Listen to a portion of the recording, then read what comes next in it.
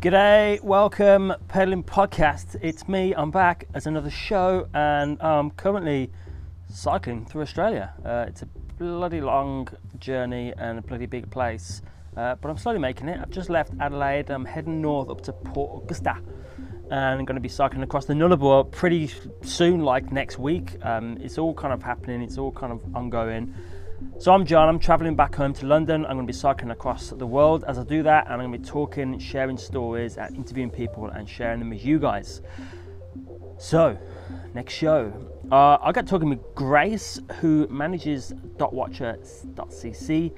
It's a bikepacking, dot watching platform for anyone that's interested in the bikepacking world, the racing kind of world at the moment. It's a growing world. It's kind of something I'm super excited about, interested in, and I guess I'm kind of doing something that's similar. No one's watching me as a dot, but this world of packing stuff on a bike and riding as far as you can, being self-sufficient, jumping off the bike, sleeping where you can, getting up again, repeat. It's a lot different to racing, road racing, and I'm a ex-road racer, I guess, at an amateur level, and I've watched the Tour de France. I watch all those kind of events. I keep a close eye on everything, and this is kind of like you're still riding a bike, and it's still pushing yourself to your limits, but in a much different way. I guess some people compare it to the old days of the Tour de France, where you kind of were on your own. You kind of have to fix your stuff on your own. There's stories of people running into bike shops, getting their wheels fixed, jumping back on the bike and completing the stage race at the Tour de France back in the day. So I guess there's kind of like a connection between the kind of the original type of racing and what we're doing now. And there's also a kind of this, I kind of call it something new. I guess this bikepacking scene is kind of new, but as you'll find out, me talking to Grace, actually it's not that new. It's kind of been happening for many years, and we just don't really hear about it that much, or it's kind of a part of the world that is kind of doing its own thing, and it's only now when you've got pro racers and people of status doing these things, and it's just suddenly shining a light on it. And I don't know why. I'm not sure what's happened. There's a catalyst that's changed the way we kind of see this kind of cycling. And as I spoke to Rupert and Cav about 2 weeks ago, when they did their race in Scotland, when I were hanging out with Rupert and racers and cyclists back then, we never heard of this bike racing, bike packing kind of event.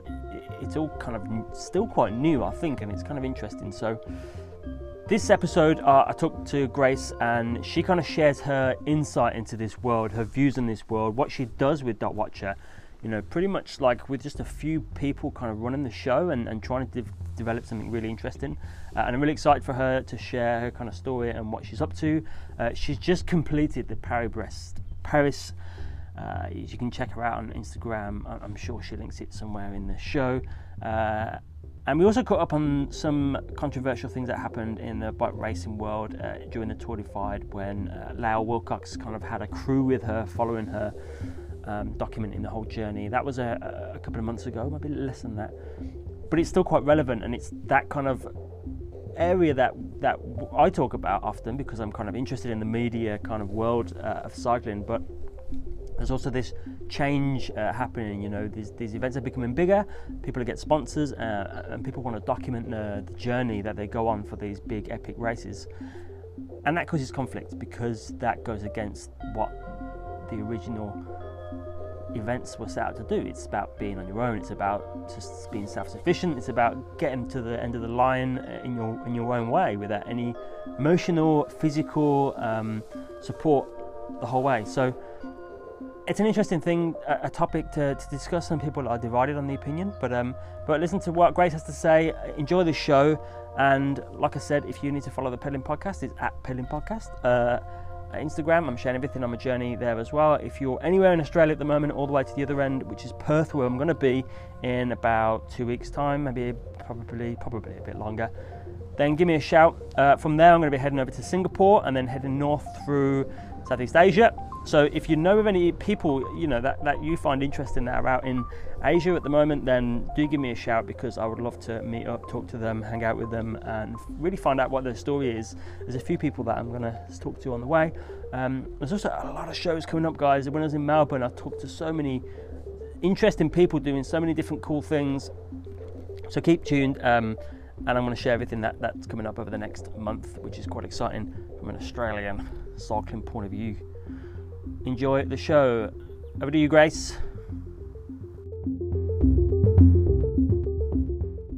Grace, welcome to Pedaling Podcast. Well, start off with telling me who you are. Cool. Thanks for having me. I'm Grace, and I run the website dotwatcher.cc, which is a community platform for following ultra distance racing from around the world. And you know how I kind of wanted to get in touch with you? Mm-hmm. Yeah. It was from your newsletters, actually, because I signed up for them probably, I think, last year, and I've been getting them every week when you release them. And one of the sections of the newsletter that I really like is the bit you kind of add in there, where it's kind of like those kind of brief updates from around the world of bikepacking and cycling and stuff like that. Which I thought sweet, really... that's good to know. Yeah. I've been trying to send them a bit more frequently, just because there's so much happening in ultra distance world at the moment that it started off as more of a monthly thing, and I've had to just really increase it because I've just got too much to tell people. So look in your spam folders, everyone, if you're missing an issue. So Dotwatcher, the word Dotwatcher, I don't know what it is, but can you explain where it came from, the word?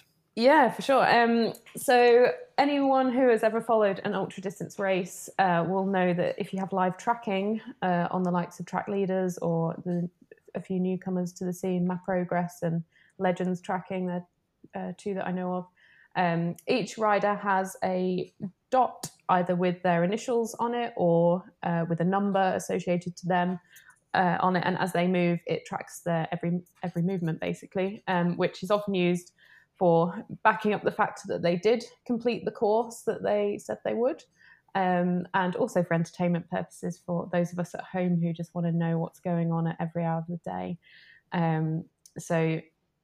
Basically we put the map on our website, and we run a parallel commentary to give a bit more personality to the dots, because for a lot of the time it's just updating every 5 minutes or so, but you don't actually know what's happened within those 5 minutes and then over the course of the day. So as dot watchers, as we call ourselves, we like to track what's happening. It sounds a bit creepy, doesn't it? But we like to see what's happening on the ground, and just stay in touch with the race any way we can. On these self-supported races, you're not allowed contact with a lot of the riders, so through dot watching is the only way we can keep tabs on everyone, really. So the question of how did dot watchers become dot watchers? For example, are dot watchers growing? Is there more people watching dots? Yeah, I would say so, just because of the increase in participation. So I think there's a lot more people interested in our sport now, and I can see that just based on the numbers on my website. So it's like the families and friends of those people who get into it and want to know what their loved ones are doing. And so I think there is a bigger appetite for just sitting there wondering what's happening, or who the person in front of them is, or what's their story, what are they doing. And I think it does become really addictive, and I think I'll have a lot of people who back me up on that. There'll be numerous tabs in the office. People will be opening up a new tab and just dot watching to make sure that they can see what's going on in any race at any particular time. And I think it is getting a lot more popular. I know on Facebook there's a guy called Ron Nelson, and he dot watches a lot of the US events. And from what I know, I don't think he's ever taken part in a race before, but he just loves dot watching. So if you go to Ron Nelson's dot watching page on Facebook, he did the Transamerica Bike Race and Bike Nonstop US. And just posted updates multiple times a day, and people loved it. It's often the only way you get insight into a race, so it's a pretty good thing that he's doing there. Yeah, there was a friend of mine who I'm going to hopefully interview soon, Rupert Robinson. I think he just finished his first bikepacking race, which was the Transalba one. Yeah. And I must admit, actually, he posted up the whole website and where you can go follow it and stuff like that. And didn't really think much about it. And then I started thinking about him and thought, how's he getting on? So I checked the website, found his name really easy, clicked on zoom in, and you can literally see the whole race, where he is. I could see where he was sleeping at that night as well, which is quite Yeah. creepy. But, you can actually get, it's cool because you can get a perspective of where they are or what they're doing or how they are, where everyone else is as well. So you kind of like feel like you're when they're going into towns, in they're like pulling into a McDonald's again, and you're like, oh, he's hungry or needs Wi-Fi, one of the two. So what do you do? So what's your role at Dot Watcher then? So basically, I run the website. I produce a lot of the content that you see on the website, and I am in contact with our race commentators. So this year so far, we've done the Italy Divide, the Highland Trail 550, Trans-America Bike Race, Transatlantic Way, Tour Divide, that was a big one, and GB Duro. I think they're the 6 that we've done so far. So basically, I try and get people who are in the know of those races to lend us their insight and experience, so that we can, like I say, provide valuable information to people who want to dot watch those races. So I'll try and scope those people out and get them on board and see how I can support them in delivering the content they want to on that race. We've had a really great guy, Dave Churnside, who has been commentating the Tour Divide for us this year, producing daily updates. And he's done the race himself, I think a few times. So he can say, this bit is particularly technical, or coming up in 100 miles time, they'll have this, and this. And it's just really valuable. So I talk to those people and try and get them on board to help with Dot Watcher and spreading the word about our sport, basically. So you're basically coordinating like as many people as you can all around the world to report on these races, basically. Exactly. That's what I'm trying to do, and to get more of a global audience as well. Obviously, there's a lot of races outside of Europe that I would love to cover, but I don't know those. Either I don't know the races well enough to know who has done them before, or I don't have the contacts, or it's just really difficult for me.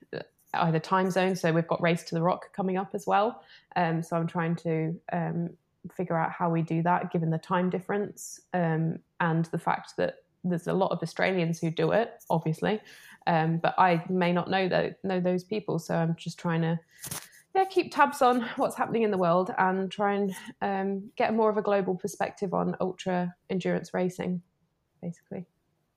Cool. So you basically need a little bit of help then to get word out there and find people. Because it really is a community effort at the end of the day. We're all all of the audience, as far as I know, we're all involved in this sport, and we want to give back to it in some way. And I feel like this is one of the key ways we can.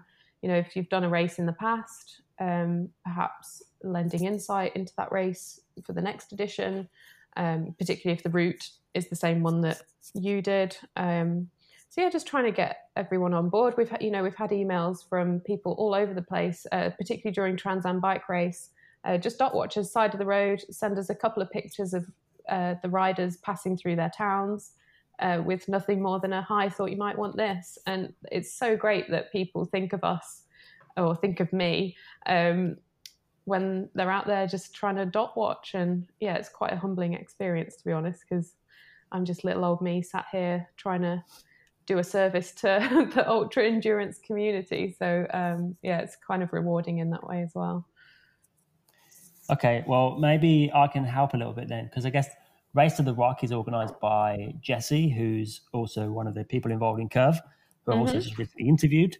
Cool. So maybe I can reach out to those guys and see if I can link you up with someone. I mean, I know it's not a big race, that Race to the Rock. It's quite a hard endurance kind of event, but and it looks like it's changing format this year. Like it's got 2 stages or something. So we'll see how that pans out. Thankfully I've got a few months until it happens, so and plenty going on between now and then. But it'd be good to see if you know anyone and share contacts. It'd be good. Cool. I've got a question, and some people not know about this already. Some people don't know about it. I'm kind of like listening into the news and sort of seeing something going on here. But can you talk about, or do you want to talk about what's going on with Lau Wilcox and the Tour Divide race? Oh yeah, that kicked off in spectacular So style, what is didn't it? going on? I have no idea. I'm just catching up on it now, and I kind of Yeah, read these posts, and I'm like, what's going on here? Like, I can't yeah. really figure it out. So can you explain, like, from beginning So to end, what's going yeah, on? basically, so for those who don't know, the Tour Divide is probably the most prestigious bikepacking race on the calendar. It's one of the originals. It's been going, oh my god, probably for a good 10 or 11 years, I want to say.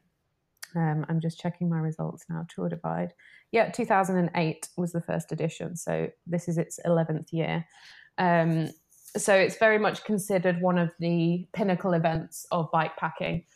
And it's had all number of people take part in it. You know, a lot of people who are where they are now in bikepacking world probably did Tour Divide. So, you know, JP Tavari, I think that's how you say his name. He's done it a couple of times, and we'll come back to him in a minute. Leo Wilcox obviously done it. Alexander Huchin, she's done it a couple of times. There's a lot of well-known names in bikepacking who have done Tour Divide, is basically what I'm saying. So when this edition came round, I don't know if you remember on the Facebook group, is that where you've seen all the action kicking off? No, I actually follow Leah Wilcox on Instagram, and I kind of, read some of the things now and again. And I noticed how it was kind of this big build up, this big race, and I was kind of interested in it because I actually interviewed Eric Nolan, and Eric Nolan is obviously a big fan of Leah Wilcox. They kind of support her with Specialized. Yeah. And he spoke a little bit about her and about him racing. So I've kind of like kept an eye on what's going on. Okay.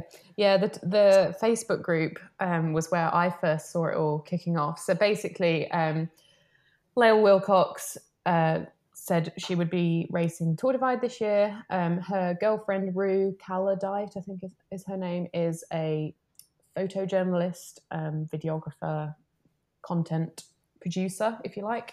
And she was going to follow the Tour Divide, specifically Lael, by the sound of it, along with two others, a guy called Jay and Stephen, I think was his name. So there was the three of them acting as a crew and wanting to follow the Tour Divide and document it and produce a documentary later in the year. This then raised, I think, a valid argument about how supported Lael would feel. So when we talk about self-support in bikepacking races, it goes beyond physical. So, handing a bottle of water to someone is like physical support. But there's also emotional support and mental support. So Tour Divide goes proper off-grid for sections of it. But if you know that there is someone or even if you're aware of someone in your vicinity, it changes the experience compared to the other races. So particularly Lael's girlfriend, if she's 100 meters away, that changes your focus in that race. You're like, I will probably be okay. If there's a bear, for example, there's a crew not too far away from you, and that it alters the experience. And I think that's what the arguments were on the Facebook group. So there was a lot of people saying, she's not self-supported. She'll have to declare her time as an ITT and all of this kind of stuff. And it probably kicked off in quite a big way. But then I saw other posts. There was the Radovist post recently as they were covering the Tour Divide, and I saw Eric Nolan chip into that, and he had a really valid argument as well, saying, the only reason we hear about these races and we are inspired by them is because there are photographs and videos about them. So, you kind of stuck between a rock and a hard place. You want a nice, inspiring story, but you're only going to get that if someone actually films or takes photos on the race. So it's managing how to do that while also following the ethos of self-support. So it's a tricky one, and I kind of stand on the fence with it. I can see the pros and cons of both. And I think it's quite hypocritical that a few people commenting have been involved in films themselves and now don't want Lael to be filmed. So I think it's a bit pot calling the kettle black there for a couple of people who I've seen making their comments. So It happened, and I think the documentary that Rue produces will be amazing. It's bound to be. Everything else of hers that I've seen has been brilliant, and she's been really supportive. I did a 5 minutes with interview with Lael earlier this year, and she was great at sending me a few pictures of Lael that I could use on the article. Really supportive of Dot Watcher. So that was really nice. And we've had films in the past inspired to ride. Mike Dion contributed to the Facebook chat about it, and from a producer's perspective or director's perspective as well. So it has had some really important people weighing up whether or not this was something that should or shouldn't be done. And I think I'll be in the end. I think it's getting released in October. I think it'll be really good when it comes out, and we'll see a lot of people targeting the Tour Divide as a result of it. So, and I think that's only a good thing. We can only encourage more people into our sport and to share the ethos of self-supported bikepacking races. And yeah, I think it's a good thing. I think it's quite interesting because these guys and you and myself are all doing these interesting things, and it's about sharing it, and it's about talking about it, and it's about documenting kind of what we're doing so other people can see it. So I guess it's kind of quite a difficult position to be, like if I didn't share anything about what I was doing, then no one would ever know where I was going or what I was doing, and not be able to contribute or kind of give something back, or me offer them something in exchange. So I guess it's kind of a tough balance to get. We live in a content world now, don't we? So in a lot of ways, you have to document what you do because everyone else is doing it. So but then you've got people like Alexandra Huchin, who is not on social media at all, and she's doing incredible things, and she still has really good support. She's got a bike sponsor, Chumba Bikes, I think they're called. And in a recent podcast that I listened to of her, she was saying, they were like, oh yeah, just post on your social media, this, that, and the other. And she's like, oh, I don't do social media. And they were like, oh, okay, well, just send us a few pictures every now and again. We support you because you're you. And that's the end of it, kind of thing. And I was like, yeah, that's a pretty good ethos, I reckon. I really liked that. I guess there was that interesting balance, isn't there, between like, do you become this billboard for a brand, or do you become yourself and then let them support you for what you do? I guess. Yeah. With fine art. Yeah, definitely a good balance there. So whilst we're on the subject of, I guess, people riding bikes and getting into these events and documenting them, I was particularly interested in what's happening like this year with the Rafa team and Lachlan, and I can't remember what his team's called now. You can probably remind me. EF Education First. Yes, and I remember reading about these guys planning to allow these guys, these pro team guys, these guys that are being paid, the big bucks when it comes to road racing. They're going to be at the big World Tour events, but they're allowing their riders to go out there and do these local races, these community kind of races that have just grown bigger and bigger each year. And I guess they've become so cool in its own right that these big brands want to be there. And I guess there's something quite interesting about how that's developing in the world of long distance riding.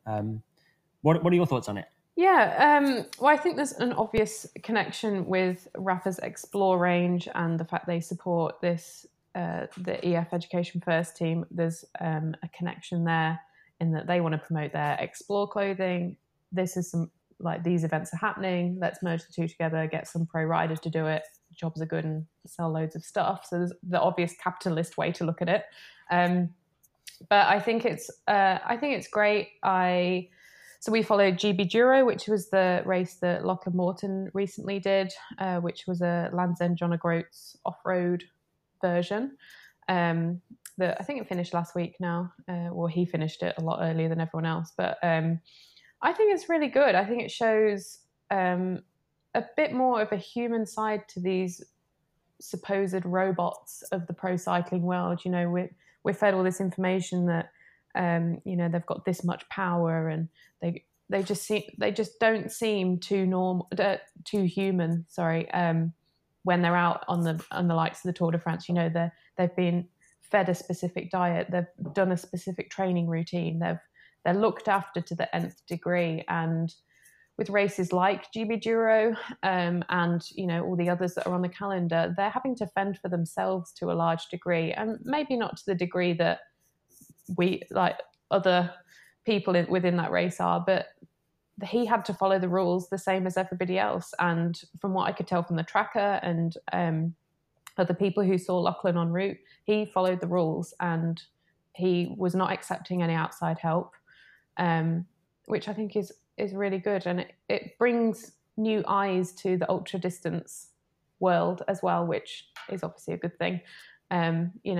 Some people, I saw a few comments on Lachlan's Instagram account saying, I'd have never known about this race had it not been for you doing it.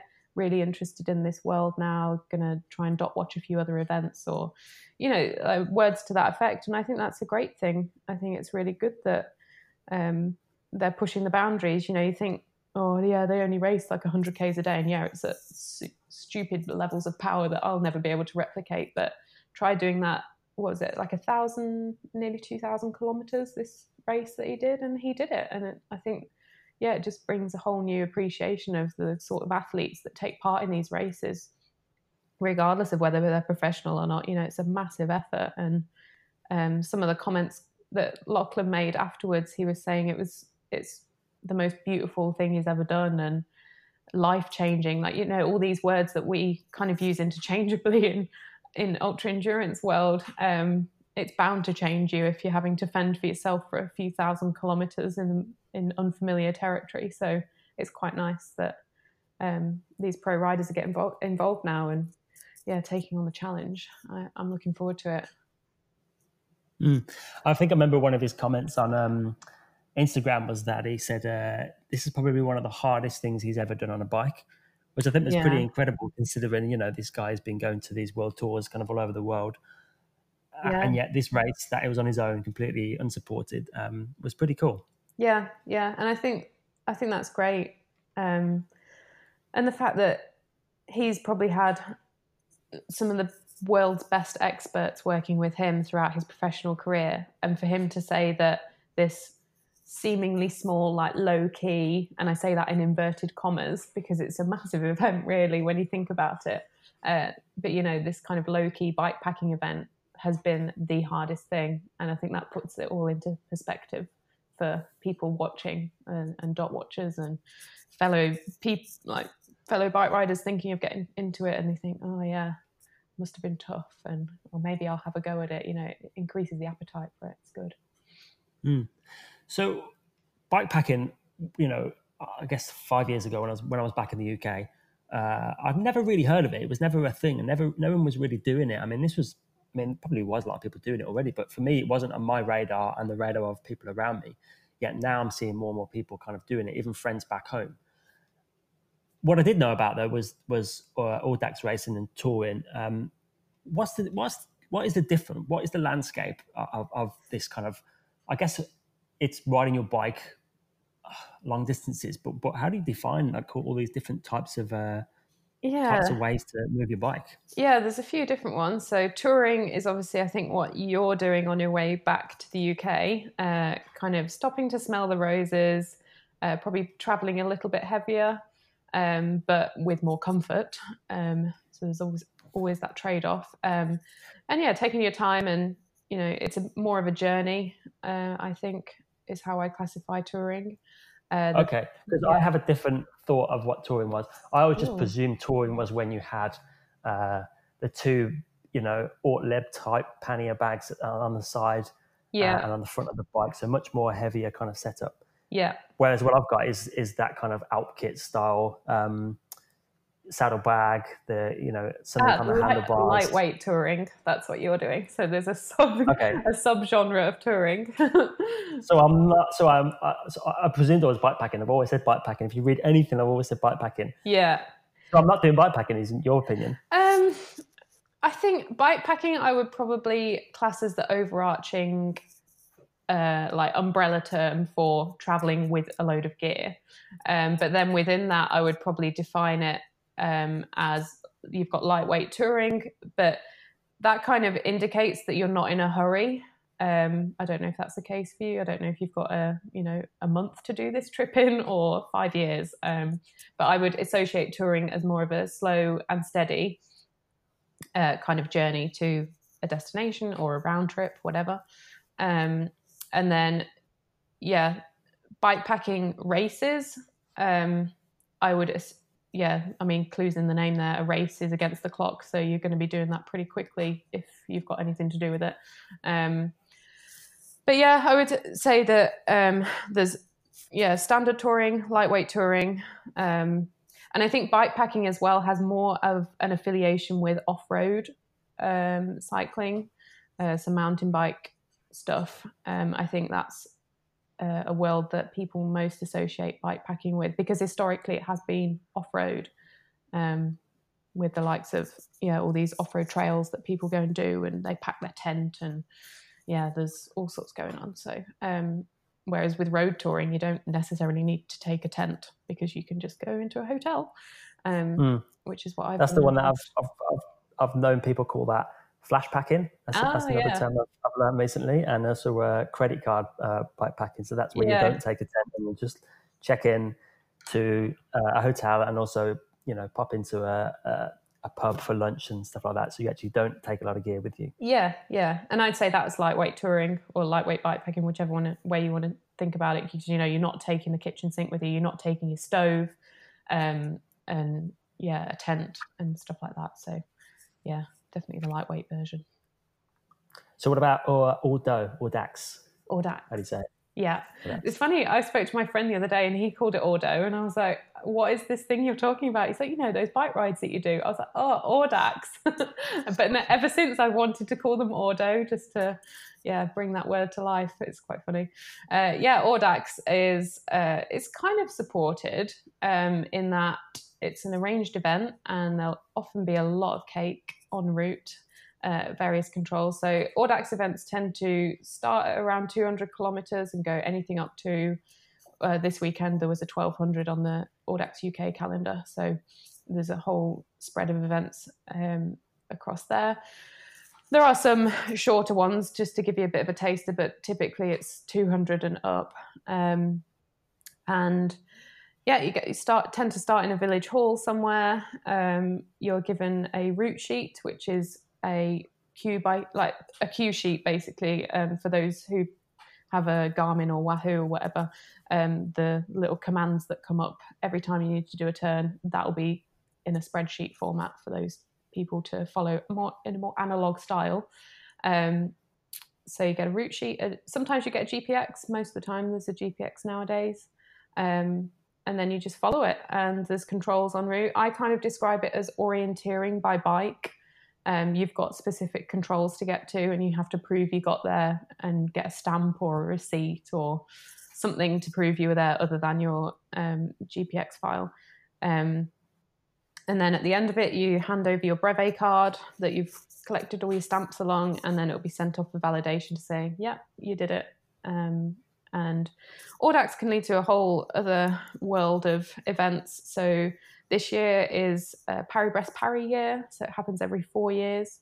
So for that, generally you have to pre-qualify. So the year before Paris-Brest-Paris, you need to have done, I think people managed to get in with a 400. So there was 1,000 kilometers and over, they got to register first. So they take up a number of places. Then 600 kilometer Audaxers got to take up their places, and I think 400 was about that, filled them up after that. So there's different waves that you can register, and then after that you need to do a super randonneur series, which is a 2, 3, 4 and a 6 throughout the year. Just before, I think June 30th was the cutoff for UK riders.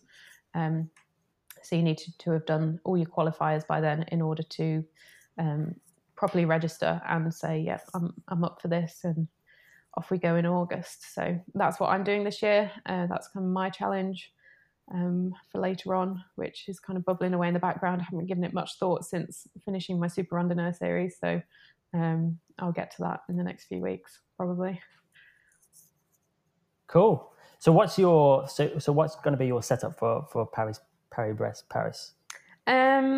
Great question. I've been picking the brains of a number of people who have done it over the years, and my main concern is the sleeping situation, to be honest. I think there's a few controls that have air beds and blankets and stuff, but there's over 4,000 people on this event, admittedly all set off at different times, but they talk about it like if you're part of the bulge, so in a bell curve, the middle bit where everyone is, if like 2,000 other people want to sleep at the same time as you, they're not going to have 2,000 airbeds, for example. So it's kind of, that's the only thing that's really niggling me at the moment. I don't know whether to take a bivy bag or my sleeping bag and just crash out wherever I want, or to utilize the controls and use what they have and therefore have a lighter setup.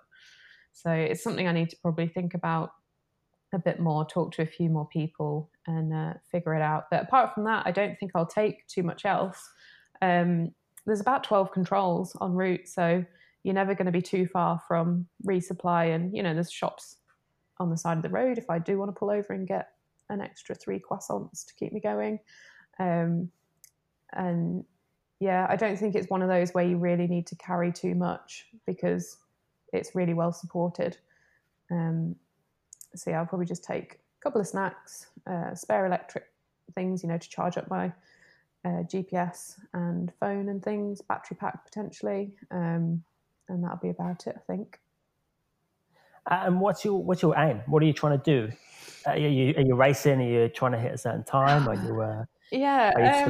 I just want to finish it, I think, and I know that's a common line that people say when they enter these kinds of events, but I don't know. Do you know Bjorn Lenhard? I think he's won Transcontinental before, and he won Transatlantic Way.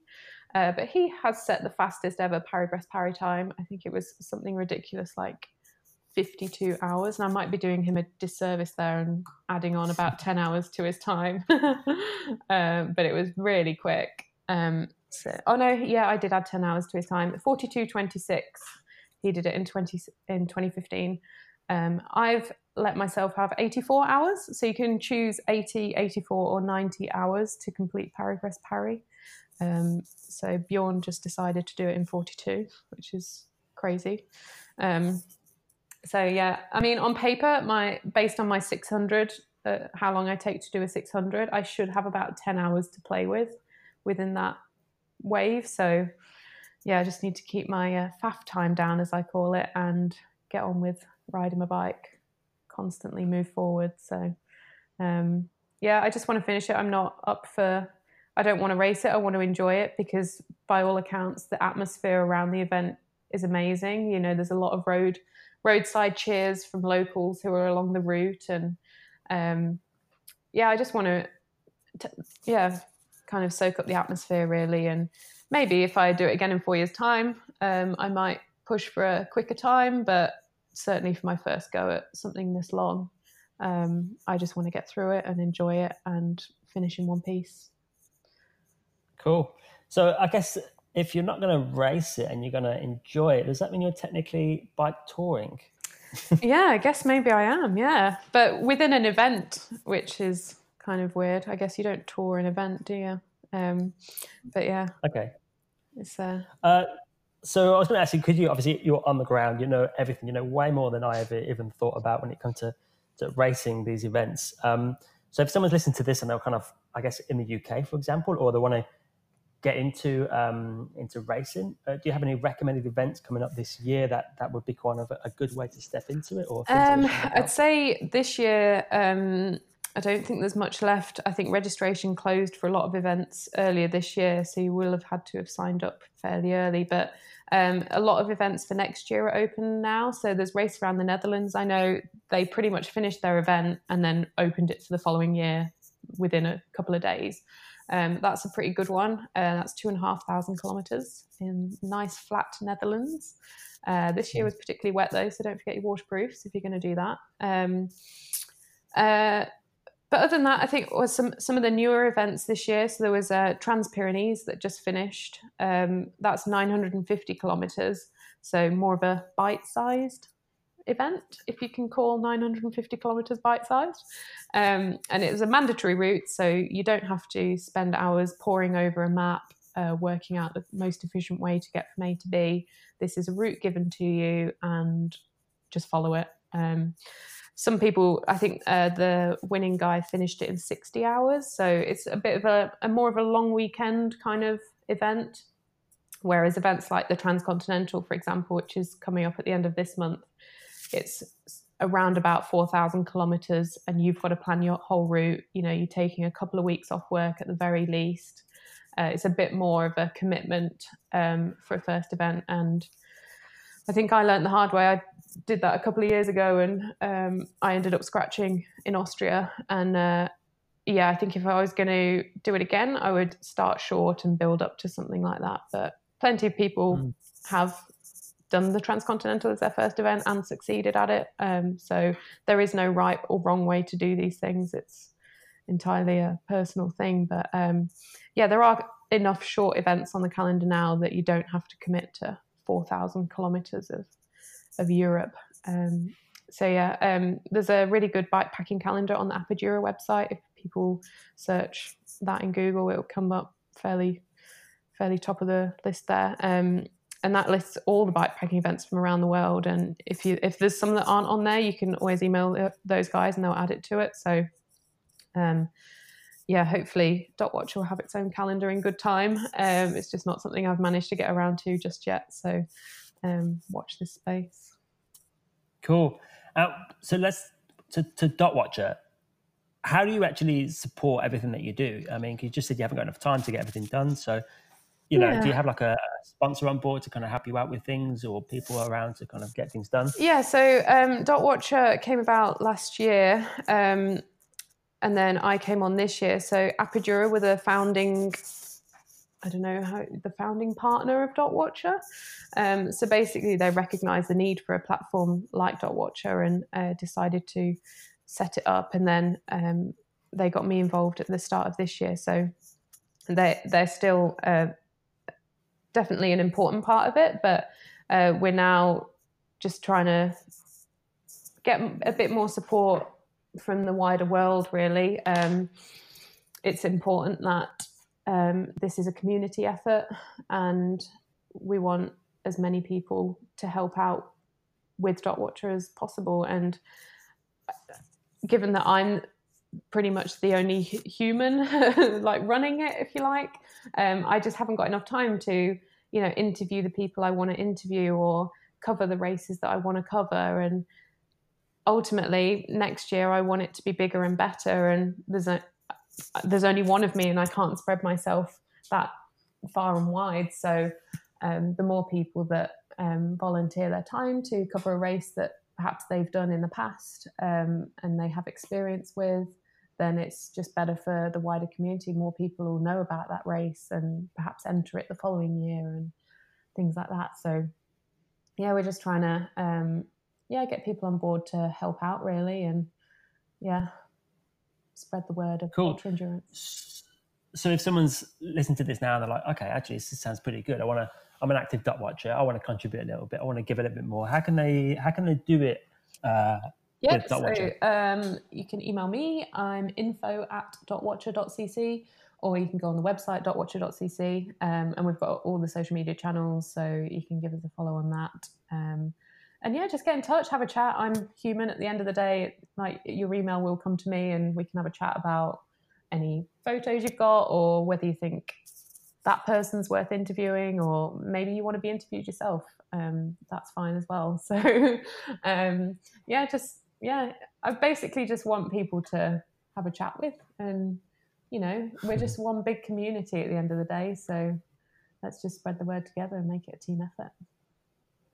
Everyone loves having a chat. They probably listen to this because they like listening to people having a chat, and I like to have a chat. So I think people are surprised when I reply to quite a generic info out and like, oh hey, it's me, and there is someone at the end of the line. It's not just going to some black hole of emails. So well, that was pretty much what happened with me and you.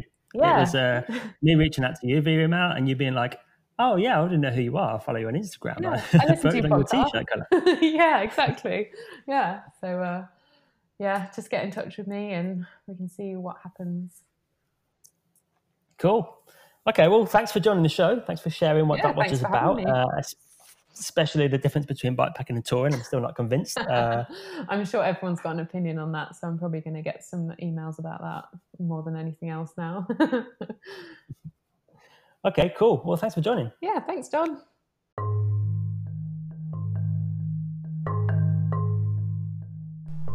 Thank you, Grace. Thanks, Grace. Really cool to hear your views and what you're up to, and it's really exciting. I guess next year for you and the kind of work you're doing there. And if anyone else finds that interesting and wants to maybe get involved, has races coming up, and they want to be able to document them, share them, and contribute, just get in touch with Grace. I mean, she pretty much heads everything over there, so you would definitely go through to her if you get in touch. Stay tuned. Next episode is going to be me kind of giving you a big update of what I've been doing over the last week since I left Melbourne. So I cycled from Melbourne over to Adelaide. I'm going to cover some of the shows that I kind of did before that as well. So it'll be kind of like a retrospect in some ways. Retrospective bikepacking is how I'm going to look at it. I've been kind of documenting a lot on my journey through and here, and there's a lot of things kind of going on in my kind of journey really, and I'd love to share it, and if you find that interesting, stay tuned. I'm going to be talking about everything from the bike setup to where I'm at, to the problems I've had, to the problems I've solved, to the planning, to the thinking, to the organising, to the route planning, you know, all the little kind of things that you kind of forget about when you kind of just get on with it, and you just sort of figure out and get frustrated by. But there's so much going on, and there's more and more different views, opinions, and thoughts I kind of have. A lot of people ask me why I do this as well, so I'm going to share kind of like my thoughts on that. Hopefully that kind of changes how you think about what I'm doing, or maybe you want to do this yourself, or you're not really sure what the hell I'm doing. So yeah, catch up to the retrospective bikepacking show coming out in about 4 days maybe. All right, thanks again, Grace. Pedaling Podcast, don't forget to follow the show at Pedaling Podcast on Instagram and pedalingpodcast.com. Cheers.